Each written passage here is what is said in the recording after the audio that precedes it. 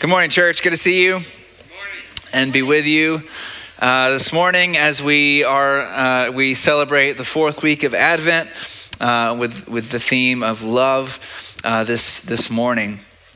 That love has come. Last week we talked about joy, and the angels said to the shepherds that they had good news. They proclaimed good news of great joy that will be for all the people. And there's a lot of, there's a lot of joy this season. I have little ones in the house, and so Christmas morning is filled. There's lots of joy on their faces, and it's a wonderful thing. It's a wonderful thing to see. But I do think a lot of people don't experience the Christmas message and the Christian message as good news of great joy, and maybe there's a lot of reasons for that. But I think that one is that there's lots of misconceptions about Christianity, about what it's about, what the main point is, what the message is. One of those is basically that the Bible says, man, get your act together or you're going to go to hell. You know, Christianity is primarily a message about morality, right? How to be a good person. And if Christianity is essentially a message about how to live a moral life so I can go to heaven when I die, then I'm still interested in it, honestly, because I would rather go to heaven than hell. But I'm not excited about it, right? That doesn't capture my imagination. That doesn't feel to me like good news of great joy. And on top of that, I'm skeptical of it, right? I'm skeptical. If Christianity is about being a good person, I'm skeptical about it because I know some Christians. You know what I mean? I am a Christian, and I know myself, and I'm skeptical. I know how fickle, how weak my motivation is. I know how many resolutions I've made that I've broken. But the angel said, this is good news of great joy. So how is this so? And today I want to talk about, see a few reasons that the message of Advent, especially the message of Christmas, the first Advent, is truly good news of great joy for all people. And I think that's because, in keeping with the theme this week, that it's a message of love. It's a message of love. We'll see three things this morning: the person of love, the action of love, and then the offer of love. Let's take a moment to pray together as we begin. In your chair where you are, just pray for yourself. Just ask that God would open your heart to hear what he wants to say to you by his Spirit through his word this morning.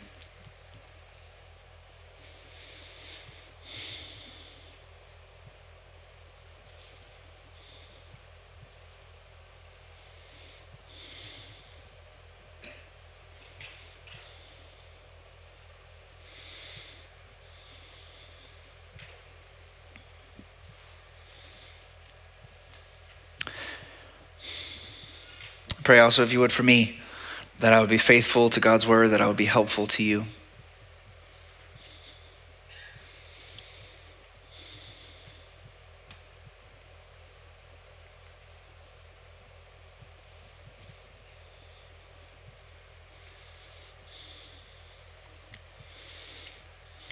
Father, we give ourselves to you today.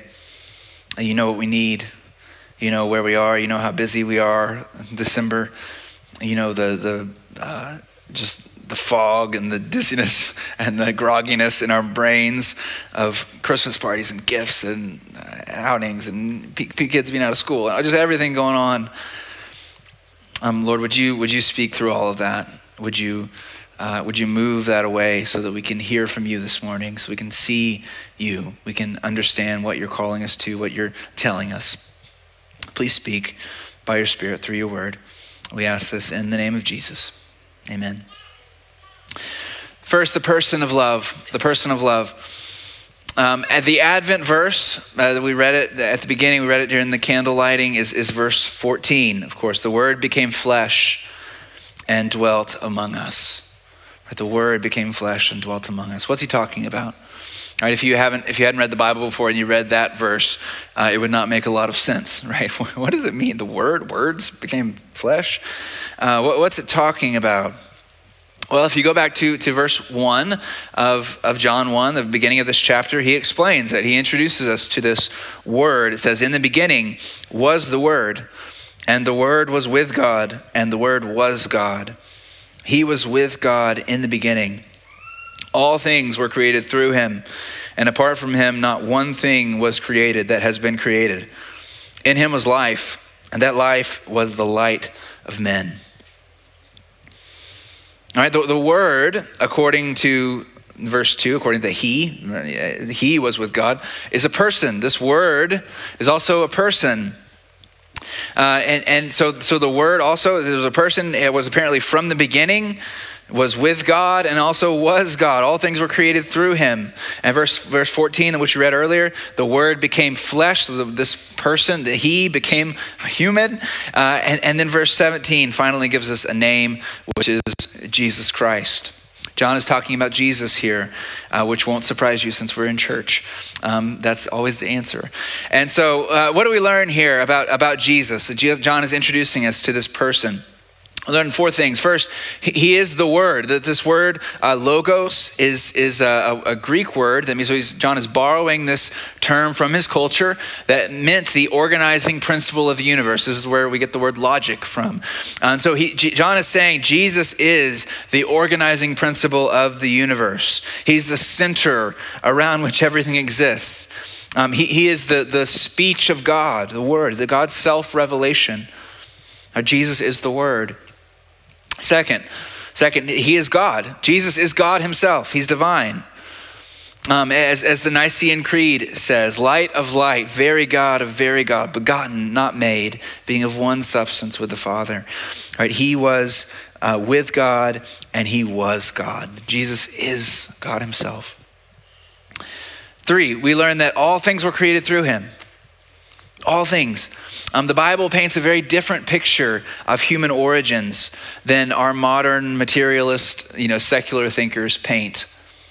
Right? Rather than pre-existing matter, random chance, natural selection, which by the way is a faith position, right? Those things are not provable by the scientific method, right? Every position of human origins is on faith, right? You believe it, you can't prove it. You believe it. There's assumptions that you accept that you can't prove by science or by logic. But rather than those things, rather than random chance, natural selection, the Bible says we were formed. We were created by God himself. God, through his word, spoke matter and order and physics and mitochondria and butterflies all into existence. He sculpted us, right? He made us, formed us like a master sculptor. He built the world like a contractor. He hung the stars like a decorator. And this is important. We have to know who this is, right? Because he says all things were created through him. He made everything. This is Jesus. And fourth, it says, and in verse 4 it says, he is the life and the light. And more specifically, the life is in him was life, and that life is the light of men. And I think this is what people want: true life, real life, the life you were designed for, life you were made for. I listen to a lot of not blogs. I don't listen to blogs. I'm cooler than that, guys. I know what blogs are. I listen to podcasts, and I like the self improvement and blogs and podcasts.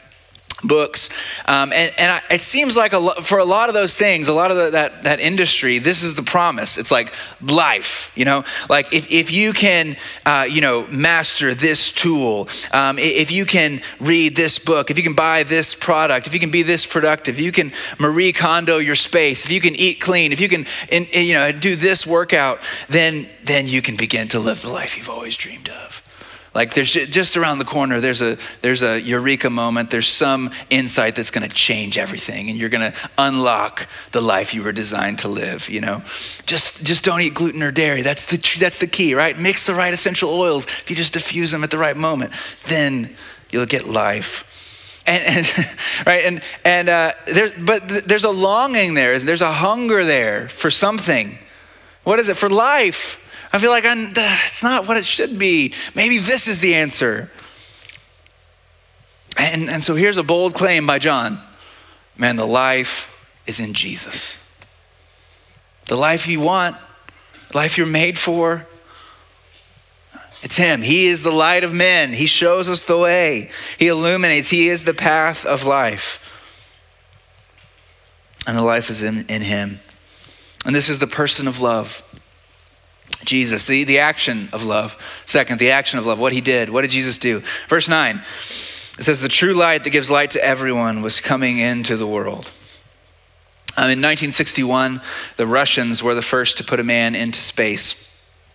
The Russian cosmonaut, who was an atheist, reported back that he did not see God anywhere. Right? He'd been to space. God wasn't there. C.S. Lewis famously responded that looking for God in space was like Hamlet looking for Shakespeare in his attic. Right? Hamlet wouldn't find Shakespeare, the author of the play, anywhere inside of the play. He couldn't. If Shakespeare wanted Hamlet to know him, or if the author wants a character in their work to know them, then the only possible way was if Shakespeare actually wrote himself into the play, if he made himself a character in the play. And I think this helps us grasp the magnitude of what John is saying here. The author of everything, one who made everything, he entered his creation. He wrote himself into the play. Jesus is the light, and the light reveals reality to us. Jesus came, he turned on the lights for us. Right? We wanted to know God, who God is, and he revealed the Father to us. Now we know who God is and what he's like because we've seen Jesus. The Word became flesh and dwelt among us.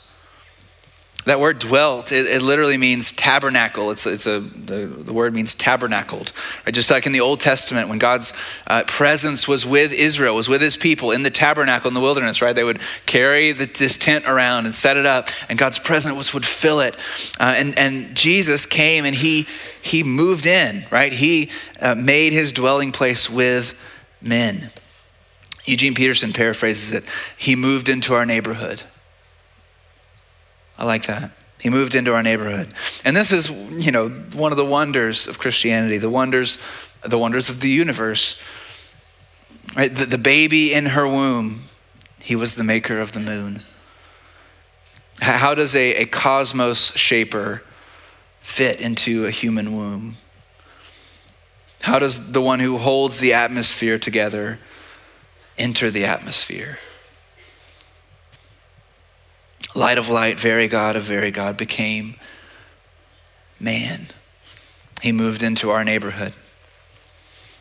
But it didn't go so well for Jesus in our neighborhood. We live in a rough neighborhood, turns out, because he came to his own, and what does it say? His own people didn't receive him. They rejected him. And the ultimate proof of this, of course, is what Jesus is most known for. He was executed by the authorities, hung up to die, bled out on the cross.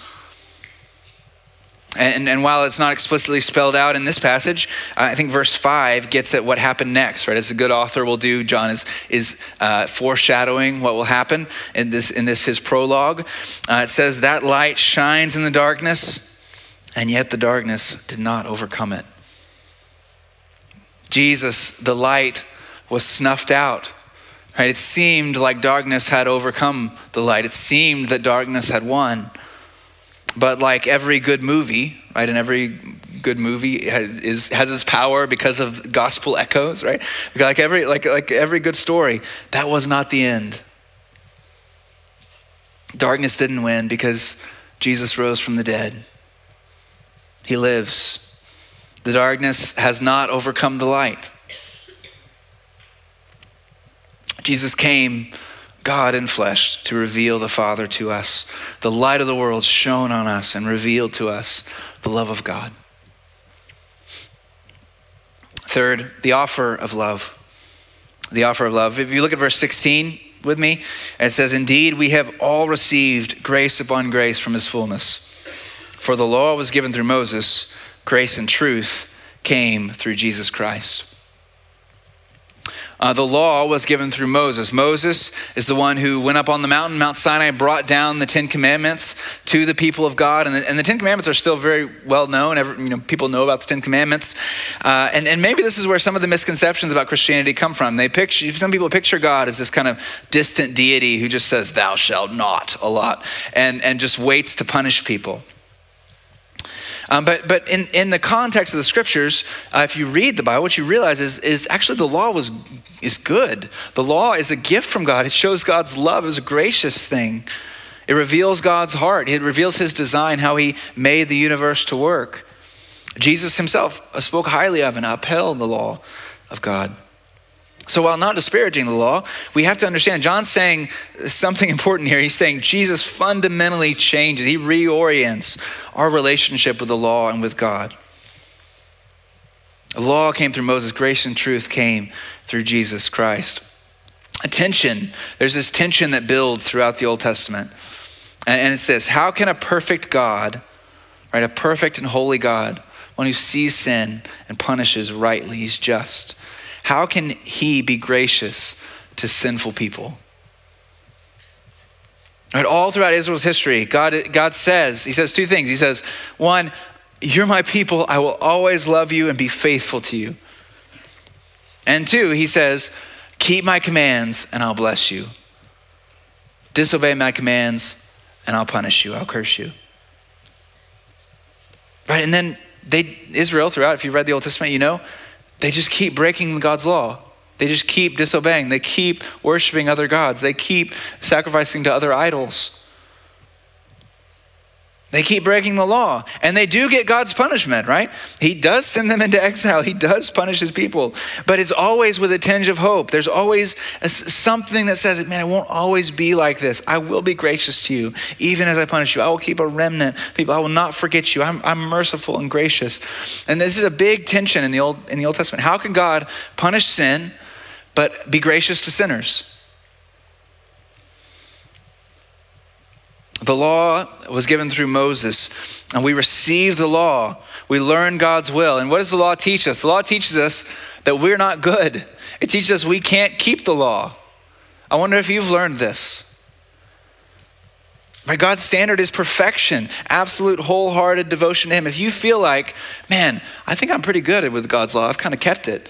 Like, all you've done is just lowered the standard. You just said, he says that, but really, I think he's okay with this level of obedience, right? Just a quick example, one of my favorites to use, is when a man comes and asks Jesus, what's the greatest commandment in the law? Jesus says, the greatest commandment is this: love the Lord your God with all your heart, all your soul, all your mind, all your strength, and love your neighbor as yourself. And so you can just use this as a standard, as a rubric for you. Right, this week, in how many situations, how many moments have you loved God with all that you are? Your heart, your soul, your mind, your strength. And how many interactions with others have you loved them as yourself? Have you cared about their well-being and their needs and what their desires, what they're thinking, what's good for them, just as passionately and deeply as you have what you desire and what you want and what you need? That's the call, isn't it? Not many times, right? Not many times. Like we can't do this. Who can keep this standard, right? We fail daily at these things. This is the law. It came through Moses. But what came through Jesus Christ? It says grace and truth. Grace and truth. And we see in Jesus the perfect embodiment of God's word, which is full of grace, full of truth. Now that's a tough thing to balance. And we get wonky on this, right? Some of you are truth people, right? You tell it like it is, and that's a great blessing. But sometimes you aren't very fun to be around. No offense. I'm just trying to be a truth person, Some of you are grace people, right? You'll overlook any offense. And that's a great blessing. But sometimes I think in your life, relationships suffer because you aren't able to say the things that need to be said. But Jesus is both, right? Full of grace and truth. What does this mean? Well, first, truth. if anything speaks to the truth of our situation, right, it's the cross of Jesus. God does not gloss over our sin. Right? I am so bad.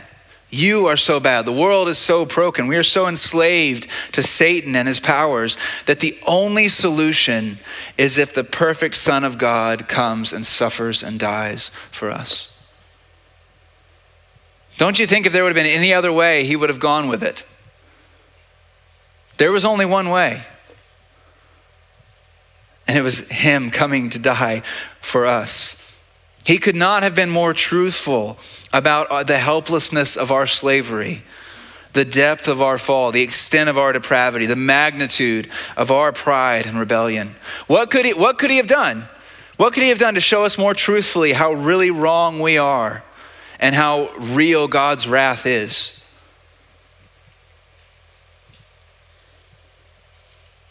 He went to the cross. Jesus is also full of grace. He's full of grace. And if anything speaks to the grace of God, to his heart for sinners and sufferers, his kindness, his love, it's what? The cross of Jesus. It's his cross. Jesus had to die for you to be saved, yes. And he was glad to die for you to be saved. Hebrews says it was for the joy set before him, he endured the cross. John 15:13 says, no one has greater love than this, to lay down his life for his friends. There's not greater love. The one who is life himself willingly laid down his life for you. What more could he have done? Like, name something. Think of something in your mind. What more could he have done to prove his love for you? To demonstrate his love? To die in your place for your sin. And from his fullness, we have all received grace upon grace. This is the resolution of the tension in the Old Testament. How can God punish sin and yet be gracious to sinners? The cross. Right, with Jesus taking our sin, taking the wrath of God, the just wrath of God for our wrongdoing. And Jesus doing that in our place for us so that we could be forgiven and free. God's perfect justice towards sin, God's perfect love to sinners. This is grace. Right, but that's not all, which is unthinkable, but that's not all. But I think that's why it says, this is grace upon grace. It's not just grace. Grace upon grace, grace overflowing. Because look at the offer of verse 12. But to all who did receive him, he gave them the right to be children of God. To those who believe in his name, who were born not of natural descent, or of the will of the flesh, or of the will of man, but of God. Think of it. God could have just forgiven us and let us be servants, slaves in his kingdom. And that would have been more than gracious. But that's not the offer. The offer is not just to be forgiven. It's to become a child of God. It's to be brought into the family. And I just really appreciate the simplicity here. How do you get the right to become a child of God? Think back to the misconception. Isn't Christianity all about just being a good person, living a moral life? Is that what you have to do? Is that what it says? Man, you be a good enough person, and then God might adopt you. He's at the orphanage. He's looking around for the well-behaved kids, the respectful kids who aren't hitting their friends. And he's gonna if he sees you being good enough, he'll pick you and he'll bring you in. Is that what it says?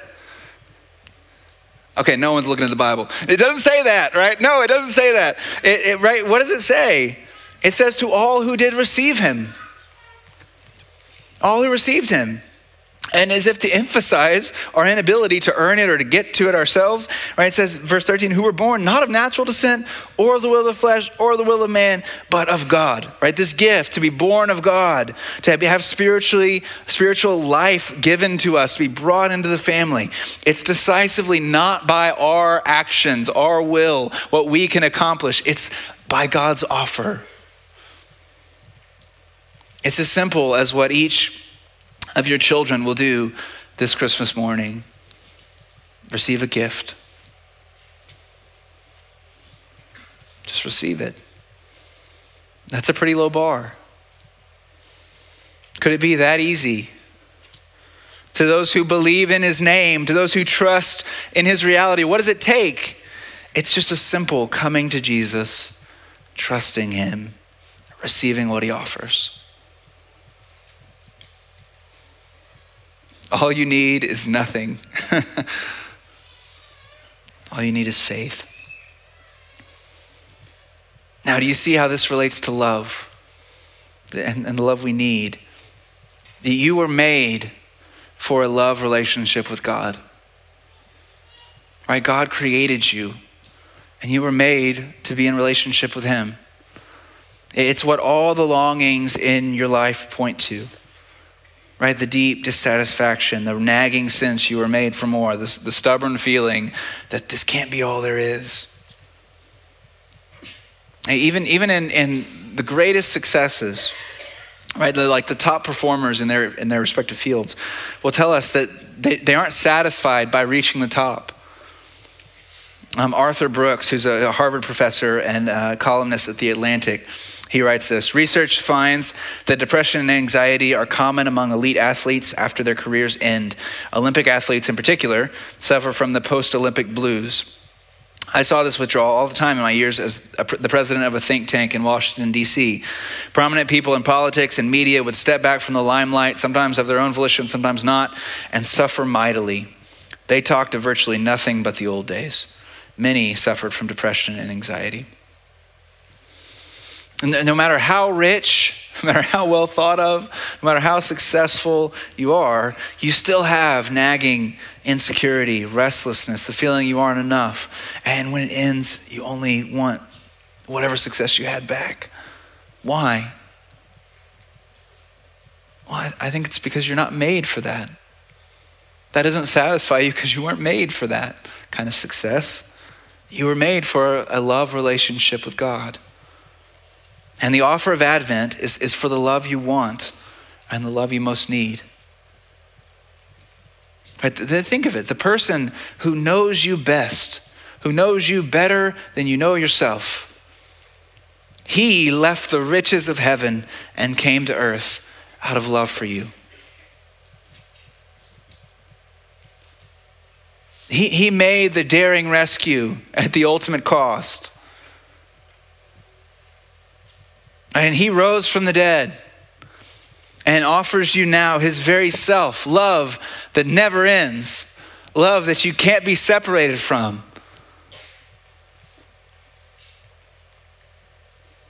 And that's good. I mean, that's good news of great joy, isn't it? Oh, it captures the imagination, doesn't it? Right, as well as satisfying the intellect, right? Because it's not just wishful thinking or convenient fantasy. No, because it's history, right? Jesus came, he died, and he rose. It's real. It's true, friends. It's true. The stories are true.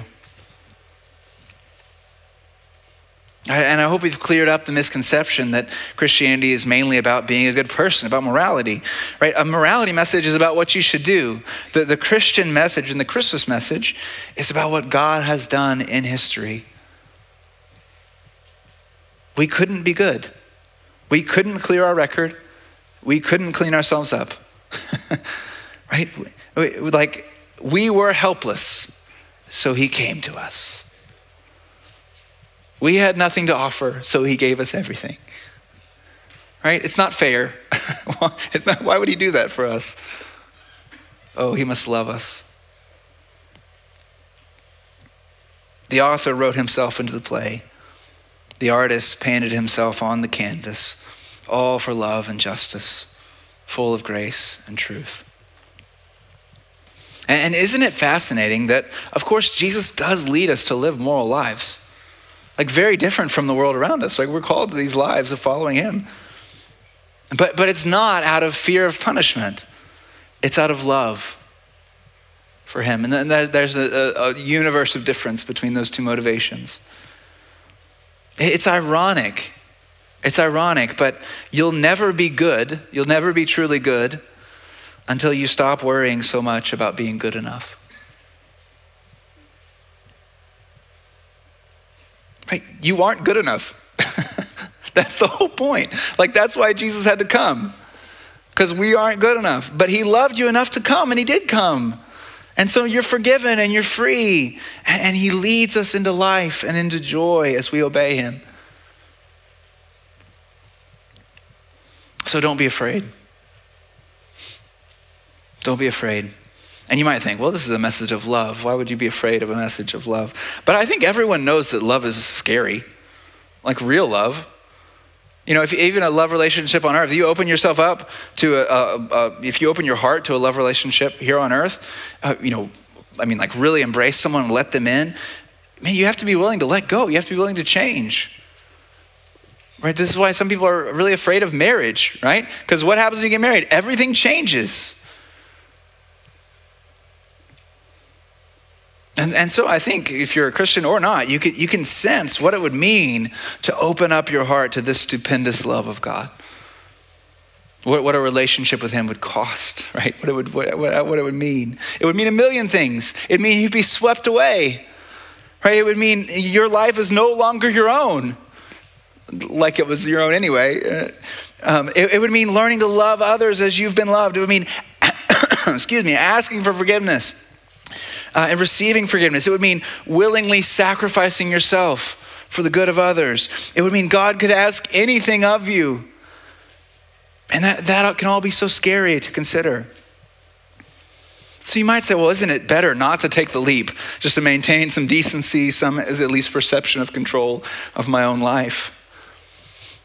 And listen, I get that. I don't recommend opening your heart to anyone unless they've demonstrated their love for you. And no one can make this decision for you. You have to make it for yourself.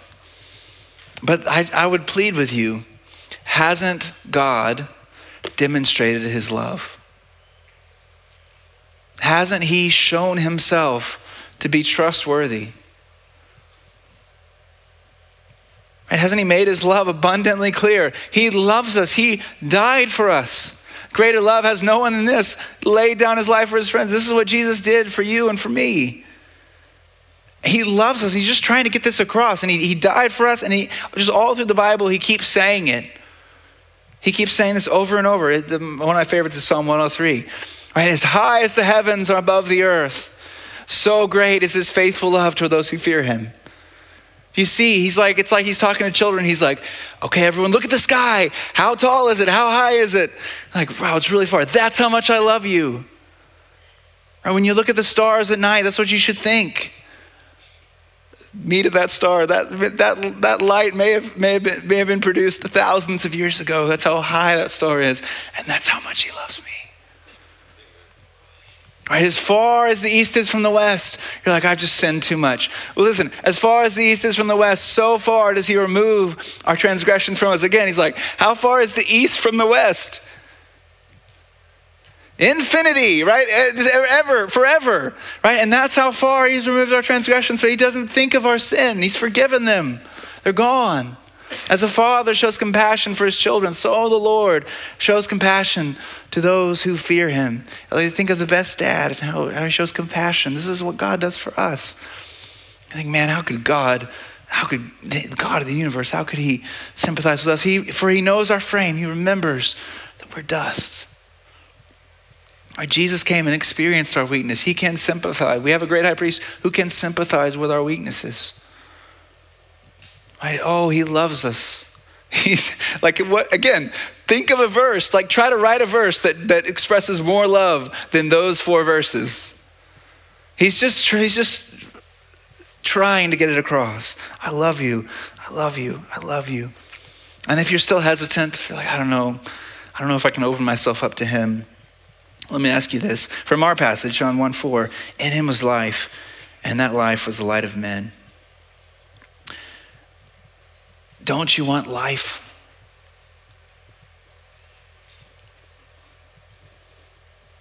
You haven't found it yet. right? And all the things you've pursued, how have those things gone? Life is in one place. You were made for him. And maybe you've never experienced the life that's in Jesus because you just haven't been born again. You've never opened your heart to him. You are in verse 11 in our passage. He came to his own people did not receive him. And after hearing who Jesus is, what he did, what he offers, won't you humble yourself today? Simply receive the gift of God. I would love to talk with you about that afterward. The prayer team in the back at the end, or any of the pastors, we'd love to speak with you about this. Right? What if one of my daughters came down on Christmas morning and sat on the couch and just refused to open her present? I was like, baby, we love you. Merry Christmas. We got you this. Give it to her. No. That would be absurd, right? Why would she do that? That would be her choice, I guess. And this is a picture of you. If you don't receive the grace of God, if you don't receive the gift of God, right? He's just saying, I love you. I want to give you myself. The best gift that you could receive this Christmas is what God wants to give you, which is himself. And what keeps this for you from being what is for so many of us good news of great joy for all people? It's for all people. It's for you. Maybe you are a Christian, but you've really run away from the Lord. You've gone like the younger son, the prodigal son in one of Jesus' parables. You've taken the inheritance, wished God and your family dead, and tried to make your own way in life. And maybe you've been eating the pig slop for a while, and it's time to go home. You're like, this is not working. But you don't know if you can. Well, just remember, if you know that story, you should go read that story, right? But just remember, the Father is waiting to welcome you home, right? What is that story? What happens when the younger son comes back? The Father sees him a long distance off and runs to meet him. Like, don't even worry about your speech, your speech to tell him. Just turn back and start walking. He's running towards you, right? The invitation of Christmas, the invitation from Jesus, is you can from his fullness receive grace upon grace. Yeah, you don't deserve it. That's it, right? That's the whole point. None of us do. And he gives it. Maybe you're a Christian in here, but you're just in a rut. Right? You aren't experiencing the good news of great joy. Like you haven't experienced the love of God in a while. And maybe it's because you've been making it about your works, your obedience. You thought that you've somehow slipped into thinking that his love for you is based on your performance. But you moved from wonder at the love of God. You can remember a time, right? Can't you, in your life when it was just, it's amazing that he loves me, and there was so much joy and wonder. And you moved from that to sort of a coldness and having to feel superior to other people and being really judgmental. And by the way, we all do this, so no judgment, right? The point is not to condemn. The point is to say the invitation of Christmas is the same to you, right? It's the same to you and me, to turn to him, because from his fullness we have received grace upon grace, right? In the parable, the father goes out, not only the younger son, he goes out to the older son, who's like, I'm not going to the party with my younger brother. He doesn't deserve that. The father's like, no, come on. Like, it's okay. You can come in. I love you too, right? Like you can come experience anew the good news of great joy that's for you. The Word became flesh and dwelt among us. We observed his glory, the glory as of the one and only Son from the Father, full of grace and truth. The gift is on offer for all of us. Love has come. Love has come. Will you open your heart to the love of God in Jesus Christ? Pray with me.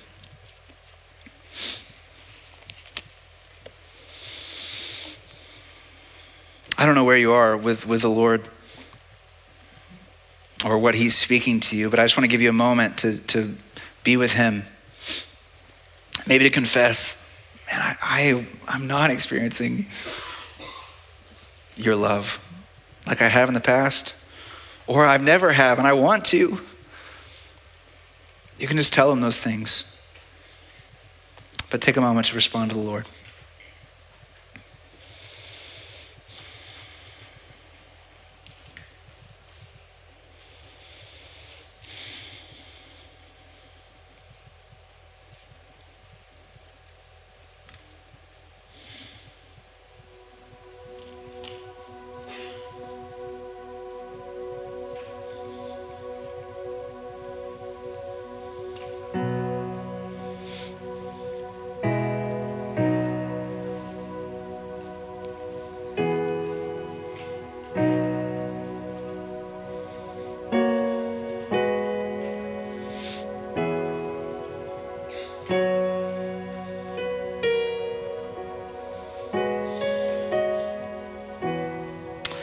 Father, you know our weakness. You know our frailty.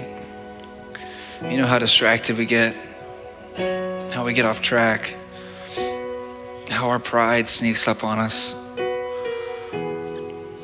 how we judge others. You know how we look to other things for life when we know that life's in you. And so forgive us. Help us. Would you draw us to yourself? Holy Spirit, would you pour your love into our hearts? Would we remember? Would we experience your nearness, your presence?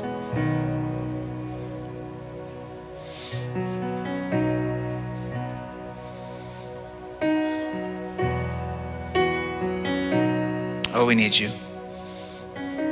Please come. We ask this in Jesus' name.